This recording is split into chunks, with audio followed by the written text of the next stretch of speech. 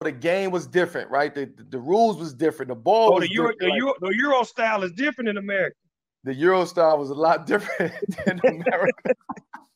That's the first time y'all seen that Euro step too, huh? Absolutely. Hi, my name's Jade. I'm from England, and I went to Northeast Community College in Nebraska for 2 years and University of Sioux Falls in South Dakota for 1 year, and I recently left. Beautiful. Nice to have you with us today, Jade. Thanks for coming out. Very, very privileged to have you with us today, especially seeing you from a tiny Jade to a slightly bigger Jade to a Jade that's, I wouldn't say taller than me, but, just a little bit, on the higher end of the scale. Why did you choose to go to America to study and play ball? Well, when I was at Seven Oaks, it was kind of what the other girls were doing, and I thought, I may as well look into it. Maybe I can make it. And then I just kind of went with it. It was just one of those things where it's either I'm going to do it now, I'm going to actually have a chance to play basketball, or I'm never going to have this chance again. So I decided to take my step when I could, and I'm glad I did it. I had good times out there. Okay, and why did you choose Nebraska? How and why did you choose Nebraska?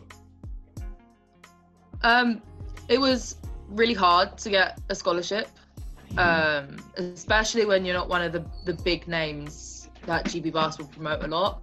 I was never one of the ones that everyone knew. I was only one that some people knew. So it was harder to get that help, you know what I mean? Like to find a school. And Northeast was the school that offered me a full scholarship to go play, and I was not going to turn that down. It was something that free university to play basketball and get a degree. It's like the perfect situation for me to be in. Okay. And what was your recruitment process like? Difficult. I didn't have help, so I did everything on my own.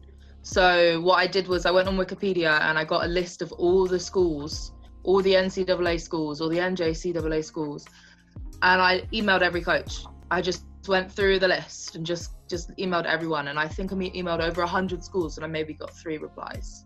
Oh wow. So it's hard, and if you know people will use them, but I didn't really have those contacts at that time, and I went it alone and somehow managed to get there. But you just have to persevere through it because it will be rough. Oh man, so when Northeast contacted or reached out to you, what was that process like?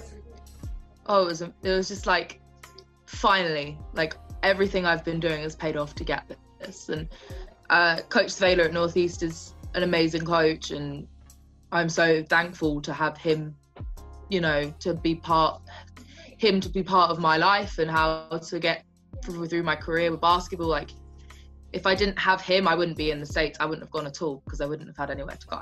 What was the process in terms of you getting there? Did you go and do a visit? Did the coach, how did you get that connection with the coach in terms of what he wanted from you, and did it fit the program? Okay, so I didn't visit physically because it's expensive and I can't afford it. So I Skyped him quite a lot, and he took me round the school and throughout the campus on Skype, and he sent me a whole video that they made specifically for international students to see what the school's like. And then he put me in contact with the international advisors at the school, and they're great. All of them know exactly what they're doing. They know when, like, all the visas and stuff, it gets a bit complicated, but they're really good at helping. And they told me all about how I would apply for a visa, how I'd get this. And it was just lots of input from people who know what they're doing, and it was really helpful. Even though I didn't visit, I felt like that school was going to be a good fit. And he showed, obviously I spoke to some of the girls, he put us all in contact with each other, like put in contact with my roommate, and I'm still friends with my roommates to this day. So it's just one of those things that it was really helpful. Nice. And then what about the style of play? How did that connect in terms of what he wanted from, a new recruit and what you had to offer? So at the time when I was playing, I was more of a 3-4. And I went there and I was put in the 4 spot, which is what I was kind of expecting, because I am 6'1", and I wasn't gonna expect to be guard when there's all these other 5'10" guards who are quicker than me. But I was a big who could shoot and who could also run the floor. So it fit in with their style was fast paced. They like to run the floor, and they also don't like having a true 5 in. They preferred, like, the bigs had to be able to shoot. And like the other big I played with a lot, she was more of a pure post, played back to basket, but we kind of had that connection. So it all kind of fit into each other. So we would know when to go where, kind of thing. Like, it just kind of, you kind of build up that bond at college. It's just how it goes. Okay, fair enough. Beautiful. There you go. Okay. And that situation, was it a full scholarship? Was it a partial scholarship? What did it depend on your grades? Can you tell us a little bit about that? So I was offered full scholarship without flights. So the only thing I had to pay for the whole year was my flights to and from. Okay. And so they paid for my school books, like the textbooks I was required to use. Every credit hour I was there, my dorm room I was staying in, the food, meal plans, they paid for everything. Awesome. Except the flights. And it was just, one of those things which I couldn't turn down. Okay, and did your academics play a part in it as well? So speaking to a lot of players recently, they've explained that some of them have had partial athletic and partial academic, just kind of giving them the full ride. Did your grades play a part in that any at all? No, I was full athletic scholarship. Both years I was there, and he usually gave out full ride athletic to those who were international. We had quite a few internationals on our team, and those who were not international had a partial athletic, partial academic. So okay. We were really good. It was a really good JUCO for academic wise as well, and I ended up doing really well there and did graduate. So okay, awesome. And then when you left, where did you leave to? Pardon? I said, when you left Nebraska, where did you go? Sioux Falls, South Dakota, about 2 hours north.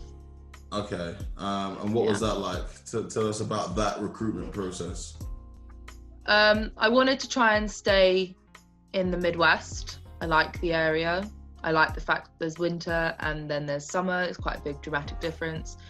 And I knew that the NSIC was a really good conference for Div 2 level.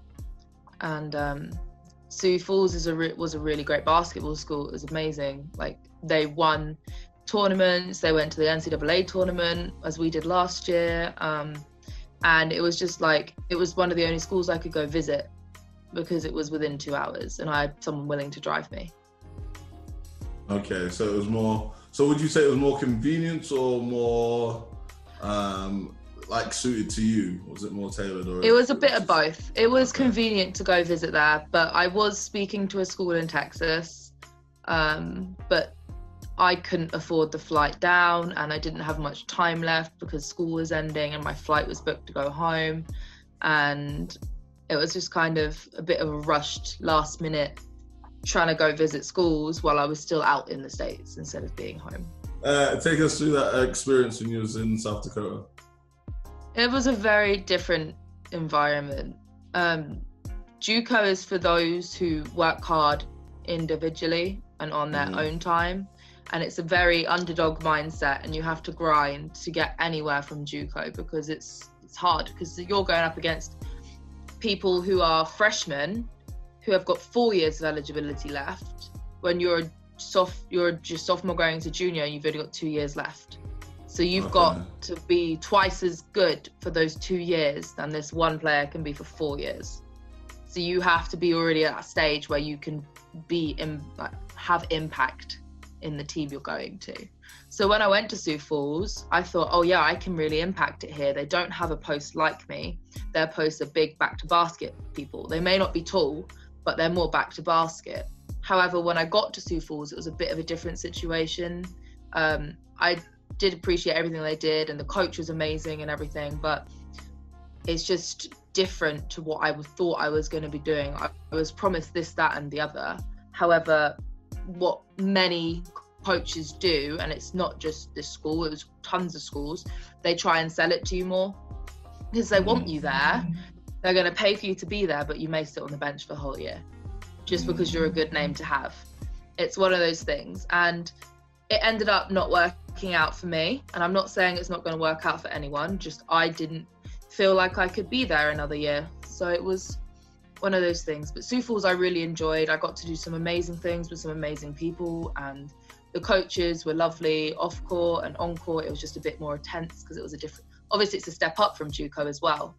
So from JUCO Div 1 to NCAA Division 2 is a big jump, and I was not prepared for that jump, I don't think.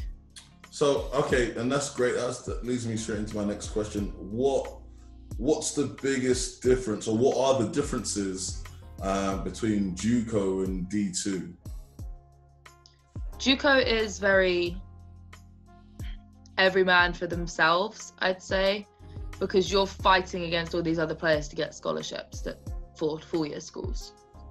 D2 is faster paced, it is harder, players are bigger, players are stronger, you train harder, you train more than once, you can train up to 3 times a day, you'll lift 3 times a week minimum, you'll do conditioning at 6 a.m. on a Friday, like things that you didn't do at JUCO, well the JUCO I went to at least, you'll do at D2, and you have to be prepared for it mentally, otherwise it drains you, because no one wants to get up at 6 a.m.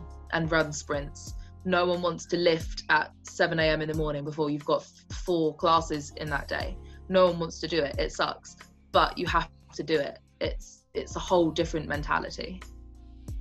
Okay. I like that take on it in terms of understanding the difference. And as far as I understand, and from what others have been saying, is that I guess it's a bit more, not saying that JUCO isn't professional, but it's a lot more professional, like when you go to a D1 or a D2, D3, it's like a lot more like regimented and structured and stuff. So D2s obviously have more money than JUCOs. They're bigger, they draw bigger crowds, you know what I mean? So they had the opportunity to hire, at my JUCO, I had a head coach, an assistant coach, and a athletic trainer. And that athletic trainer was for all sports teams at my JUCO. And we didn't, and then I go to this D2, I have a head coach, 2 assistant coaches, one's a post coach, one's a guard coach. I have 2 strength and conditioning coaches. I have at least 7 athletic trainers. Oh, wow. Yeah, for one, like almost, it was one between like 3 or 4 sports. They do 3 or 4 sports each. And it was just bigger. Everything was more advanced. We do different types of training. And like at JUCO, I do the same lift twice a week. And we'd switch between 5 exercises. But then we get to D2 and I did 3 lifts, 3 times a week, conditioning after every lift. There was a football stadium, so we did stairs a lot. We did this thing called a Boston, which is just hell. It's just full court sprints for 3 minutes. Oh, really? Oh, God. Yeah, no, it kills you. It doesn't sound bad, but then you do it and you get to 1 minute in, you're like, oh God, this is 3 minutes, it's really long. It's like when you hold a plank and you're like, oh, a minute's not that long, I can do it. And then you're like 30 seconds in, you're like, oh my God. It's one of those things. Okay. And it's just a whole different, so much more, I'm not going to say professional, but so much more like regimented, so much more time slots. You've got everything's set daily. Whereas JUCO, sometimes we didn't know what we'd do for the week. It'd switch up a lot. So fair enough. So you're not going to be doing Bostons anytime soon in your free time, no? No. I make my brother do them, and I made my girls do them. The girls I coach, I made them do one. They did not like me. Yeah. Oh, I love that. Okay. So reflecting now and thinking back, what 3 things or what things would you do differently if given the opportunity? That's a tough question. I think I would have explored my options more. I think I kind of both cases, both JUCO and D2, I think I settled with the first option I got. And I think I could have explored more, and I think I could have had different opportunities if I actually did more research into them. I also think that I wish I didn't play post. It's nothing against being a post. I've played guard all my life, even though I'm tall. At Seven Oaks, I played guard, and Len let me, and I think that's where I was most valuable. And yet, as soon as I got to JUCO, and as soon as I got to Sioux Falls, I was put as a post because I was tall. And I wish I actually went, no, I want to try and play guard more. And I think another thing that goes along with that is personally, I could have been a lot fitter. I thought, especially transition to JUCO to D2, I thought, oh yeah, it'll be a similar kind of fitness level. And I kind of did the same kind of training I did when I was at JUCO. And then I get there and I'm like one of the least fit. And I was just, it was a shock. I was like, I worked so hard at JUCO, and yet I come here and I'm now the worst. Like, it's one of those things. I just feel like I could have done those three things so much better. It's interesting. We spoke to a player from Spain, a player called Diamond, and he kind of had the same issue in terms of he was a big guard from a junior, and he went to 2 JUCOs, and then he went to a D1, and because he was like 6'7", 6'8", and he was a really good guard, I know from when I met him, and because of his height and size, he ended up playing his whole college career in the post, and it really did affect him. So, and that's kind of like why I asked the question about where you fit in the coach's system, because I think when you're being recruited or when you're looking at a lot of these programs, it's very important for you to ask that question and to be, understand your role. Hey coach, where do you want me to play? What is my role in this team? And I guess, if you're in a situation where you've got no other offers, you then decide, hey, well, I'm going to take this offer to go and spend the time, or, I'm going to stay home and enjoy, my time at home and play the position where I want to play. So, it's a pretty tough situation to be put in. What's the best part of playing basketball in the States? It's the people you meet and the places you get to go just through basketball in general. I was lucky enough to go to Hawaii, and I would never have, in my wildest dreams, imagined going to Hawaii, onto one of the most beautiful places I've ever been, all because my team went there to play 3 schools out there. And I had a whole week in Hawaii in November, which in Sioux Falls is knee-deep snow. So when you get to Hawaii, when it's really hot and you can go to the beach, it's just like a whole, and you get to do all these things as a team. And even though I haven't seen my roommate from freshman year for 3 years, I still talk to her, and I'm still friends with her to this day.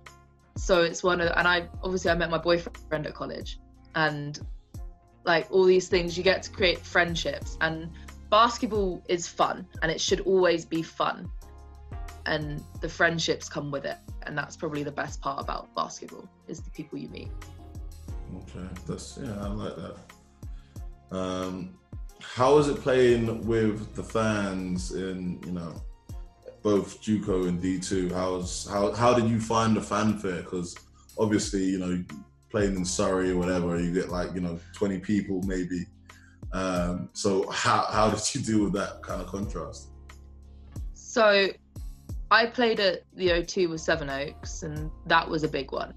That was crazy. And then when I did Euros in Dublin, we played Ireland, and the atmosphere in there was crazy. So I had some kind of little bits of experience with the fans, but JUCO not so much, but D2 more so.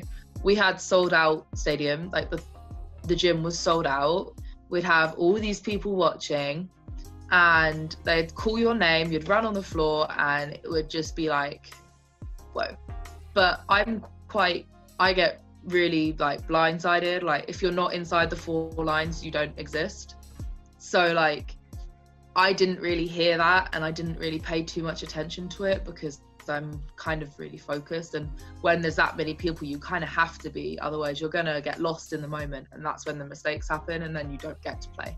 So you have to kind of be in the moment. So you didn't get heckled? You didn't remember, hey, English, Pippi Longstocking, like, I don't know, something, no one gave you any crap? No one really gave me anything from it, because you only would really hear it if I talked. But I wasn't that loud. Surprisingly, I wasn't that loud. Okay, fair enough. I like it.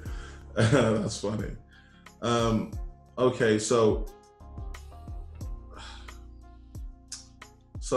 tell us about your reasons for leaving Seaford.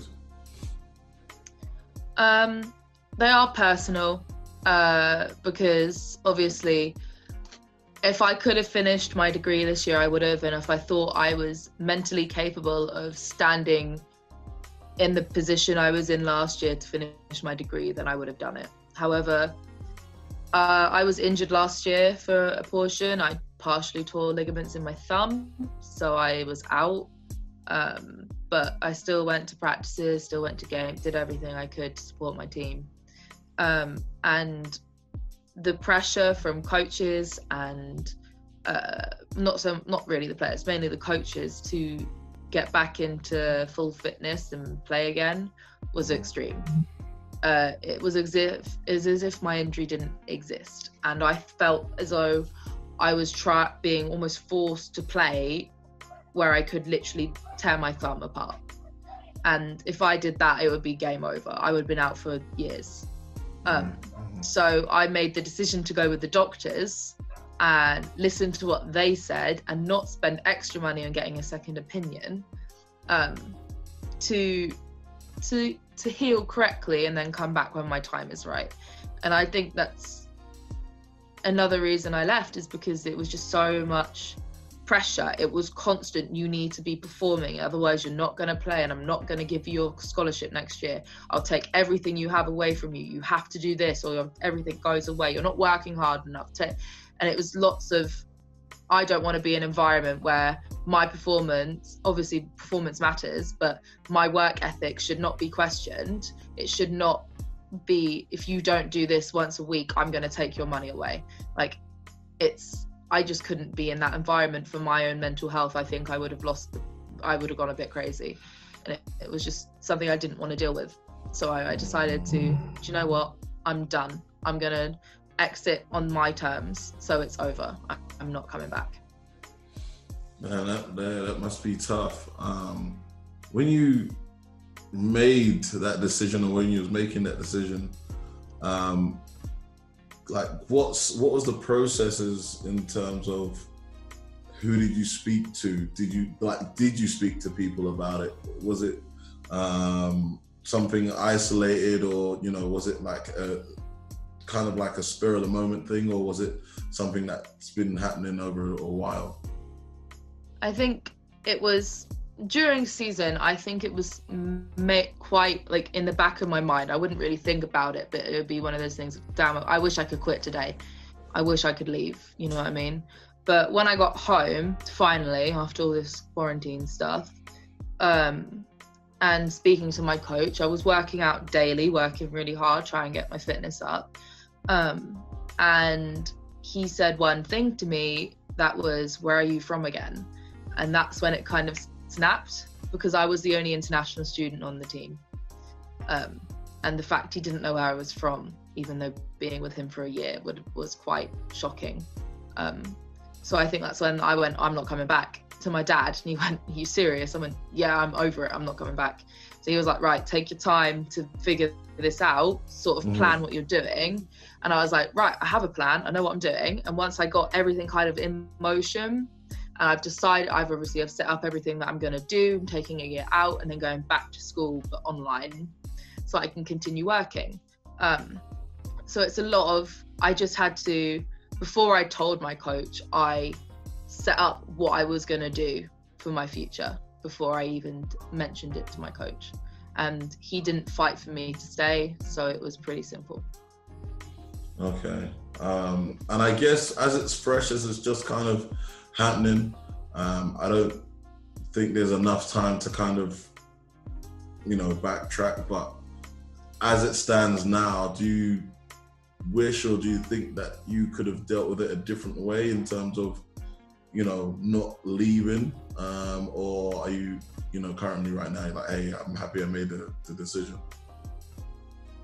I'm really happy with what I've done. I am coaching a great group of under 16 girls for this year. So I've got teams on the go there. I am working where I want to work. It's for the career I want to go into. And it's going to allow me to get my degree once I do that. And then my aim is to go out and back to the States and teach special ed. And that is what I want to do. And that's what I'm working as. So it all kind of fits in, and I'm much happier now than I would be if I was back at school.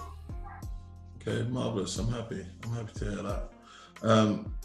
Okay, so this side of the interview is more trivial questions, lighthearted stuff, and kind of helps our international students who do decide to go to Nebraska or South Dakota, kind of gives them like a heads up. All right, so what's the weather like in both those places?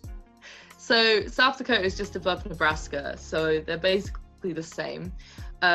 Winter, you'll hit minus 40 degrees Celsius with minus 60 degree wind chill, with snow up to your knees, and you are still forced to go to class because they don't cancel unless the wind chill, if you're out in the wind because it gets so cold, if you're out in the wind with exposed skin for 10 minutes, you can get frostbite. That's when they cancel school. But that's never, and then in the summer it gets ridiculously hot. So it's basically two extremes. Okay, and how hot does it get during the summer? So Arizona, Phoenix, I know it gets like 110, 115, 120 sometimes. Does it get that hot? I think it's up to maybe 100, 105, but not more than that. Okay, cool. Great. So where's the best places to go? So, I'm about to pack my bags. I'm going to go to Nebraska. Where's the must-see destination? Omaha Zoo is all right in Nebraska. And if you're going to go to Nebraska, you've got to go to Lincoln. It's like one of the big cities with where the Cornhuskers play. So that obviously Nebraska doesn't have any professional sports teams. It's all college. So if you want to go see a really great atmosphere, like football game, go to the University of Nebraska Lincoln. Mm-hmm. So that's a great place to go. And everyone out there is absolutely insane. Like Go Big Red is the chart everywhere. Everywhere is Go Big Red in Nebraska. And then if you're in Norfolk, which is where my school was, go to a little restaurant called El Rodeo. It's some of the best Mexican I've had. It's so good. El Rodeo. My boyfriend, El Rodeo. Yeah.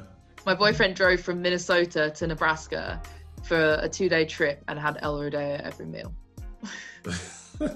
So good. It must be good if he's making that 2-day trip. I know. Man. It was amazing. Okay. But yeah, and then South Dakota, it's nice. It's a nice little city. It's the biggest city in South Dakota, but it's not that big. There's a lot of things to do there, but I just didn't really go out much. I just kind of worked really hard because I had a lot of schoolwork. But there's some nice bars there. There's like if you go downtown, there's 21. Over 21, definitely. Mm-hmm. And if you're there's a really nice restaurant called Carnival. It's all like they bring you meat on sticks.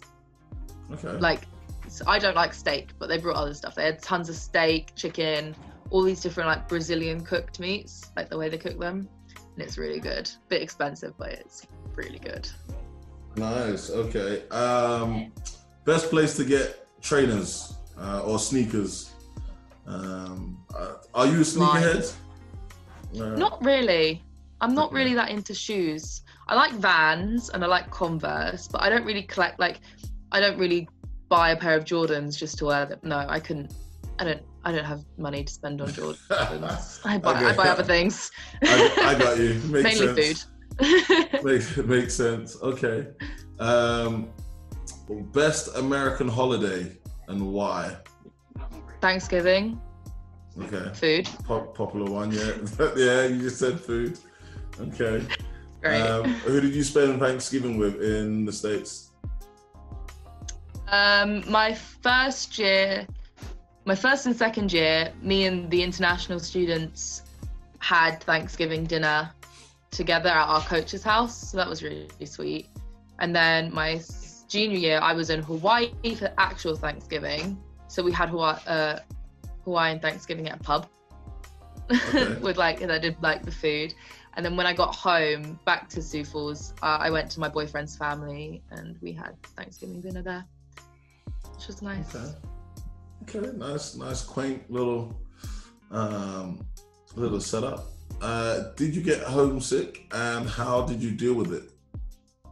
Yeah, I got really homesick because I'd never been anywhere away from my family really, and I don't have a big family. There's just myself, my parents, my two brothers, and my grandma.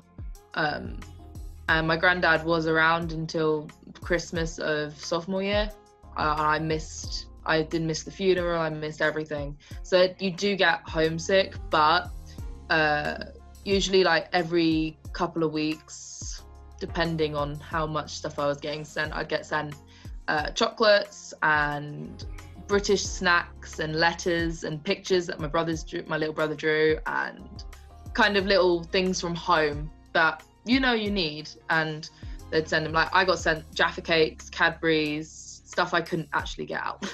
It's always food related. I don't know if you noticed. Yeah, I was like, man, I'm just hearing chocolate, Jaffa cake. I'm like, chocolate, Jaffa, yeah. And then I'd get letters and I had a whole wall like this size in my room, and it was full of like, when you like have a disposable camera and you take them to the picture shop and they print them off, like I had a whole wall full of those pictures just of the family.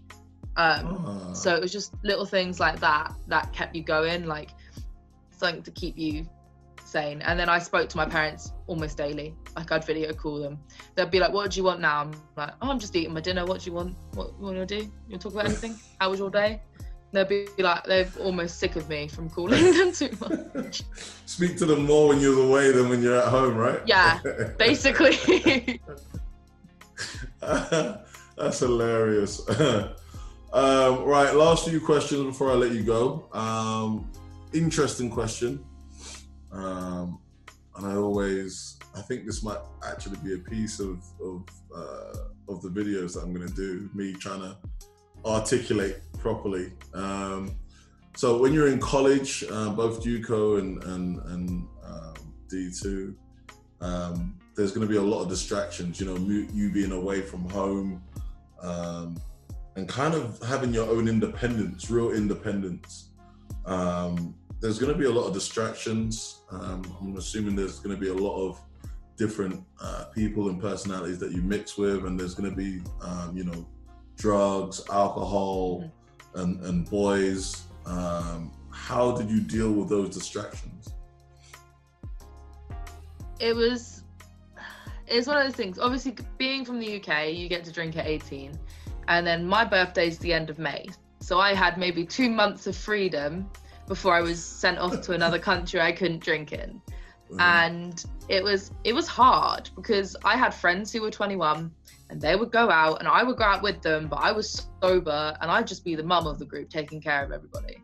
So it was hard to do all that, but you don't need all that stuff to still have a good time. Like you don't want to be absolutely wasted, puking everywhere, dying, and you don't remember half the night. I'd much rather have like sober, have a great time, spend time with my friends, and obviously there's going to be drugs and alcohol offered to you, and you just have to think about the reason you're out there. The reason I was out there was to play basketball. I was given an opportunity to get my school paid for and everything I wanted to do paid for to play basketball. And I didn't want to mess that up. I didn't want to get in trouble. I didn't want to lose what I had worked so hard to gain. You just have to remember the purpose why you're out there. Go out, have fun, but don't do the stuff that you're not allowed to do. Fair enough. I'd imagine it'd be tough, man, especially like you said, in the situation where you got friends who are older, and maybe not to get wasted as you say, but maybe just to get like a little buzz, or just to be a part of what's going on. And I would imagine that's hard to kind of abstain from that fully in those situations. And what about on the boy front? I know you got a boyfriend, so you don't need to say anything incriminating. But what is that like in terms of young woman? You've got the accent, and I'm sure just as much as it is for the women that like the English guys, what's it like on the other side of the coin, where I'm sure there's a bunch of guys interested. It was, to start with, it was a lot of, oh wow, you're from England, that's so cool, I love your accent. And you kind of get used to that bit after a while. It's like, yeah, thanks, I know, it's great, isn't it? And then it's when you get to know the people who aren't bothered by the way I sound or where I'm from. Okay. Like, my boyfriend did not care that I was English at all. He does not care. He says I sound stupid, and he says that I say things wrong. But we have arguments about that all the time, because he says words that are wrong, in my opinion. But the language is called English. I have this argument every day. It's called English, and the English person coming from England would know what the English word is, and then exactly. No, that's, I'm like, okay. I know. I call American English simplified English, but that's just my own personal opinion. So yeah, like, boys are boys. Boys in college just want one thing, and don't give it to them. It's my advice. If you're actually going to get into a serious relationship, find someone that's there for you, not the accent or the way you look, etc., or where you're from. Like, your personality and stuff is more important. Him and I bonded over, we're massive nerds. We like all kinds of computer games and things like Star Wars and all that stuff. We're really into our nerdy culture. So we really bonded over that. And sorry to hear about he played that. Basketball too. What? Okay. So sorry to hear about that, but no. Okay. All right. So finding a bond and just kind of keeping them at arm's distance. Understand the motives of the individual, I guess, is a big one. Okay. Last big question is, what advice would you give to recruits, to those international students that are coming over? What would you tell them? I'd say start looking early. This is something you can't leave to the last minute. Otherwise, you're gonna not make it, or you're gonna end up at a school where you don't fit. And I'd also say, don't believe everything that the coach is telling you. You've got to take everything with a pinch of salt, and you have to speak to everyone in the team to really understand what's going on. Because some people are going to lie to you saying, oh yeah, you'll play 40 minutes a game. You don't believe them, because it never works out like that. Especially for freshmen going into 4-year schools, you're not gonna play much. It's just how it goes. I like that. I should have asked you before, but what questions should a recruit, a prospective student, ask the coach? What are good questions to know? You have to be really brutally honest with the coach you're talking to. So my first question to my JUCO coach was, will it be all paid for? Because as I could not afford even a partial scholarship, I couldn't afford to front that cost.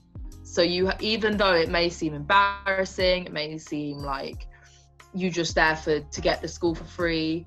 It's something you have to ask, because if you're going in, oh, I really like this school, it's great, and then you find out down the road that it's only a partial scholarship and you can't afford the rest of it, you're gonna have to say no to it if you can't afford it. So you have to be brutally honest with your coach, and obviously speak to the players. That's definitely one of the most important parts, because they know what it's really like in the school. They know what the coach is like when he's not being the salesman that they have to be in order to get people to join, and they know how tough it's going to be and what the league's like, etc. So you have to ask the players more questions, and I think you should ask the coach. Okay, that's great. I think that's the first time we've had someone like really emphasize talking to the people on the team. Yeah. And I think, yeah, it makes sense. You know, those are the guys. And hopefully you get individuals that are honest and that are, you know, going to try and be truthful and not kind of try and chase you away because they're scared you're going to get those minutes. Mm-hmm. Or, you know, they're just going to lie because the coach wants them to lie on their behalf. So, yeah, talking to their teammates is I think is a really good solution. Jade, thank you very much for joining us today. It has been amazing hearing your journey and stuff. You know, they're playing at different levels, and I think it's very brave to, you know, I think it's very brave to say to yourself, right, hey, this situation isn't working, and I'm going to change and follow my mind to do something else. So, you know, there's a lot of people that like stay in situations that they're not happy in, or, you know, hey, I'm going to ride it out. And for you to know your own mind and say, hey, look, this is what I'm going to do regardless, and find my own path.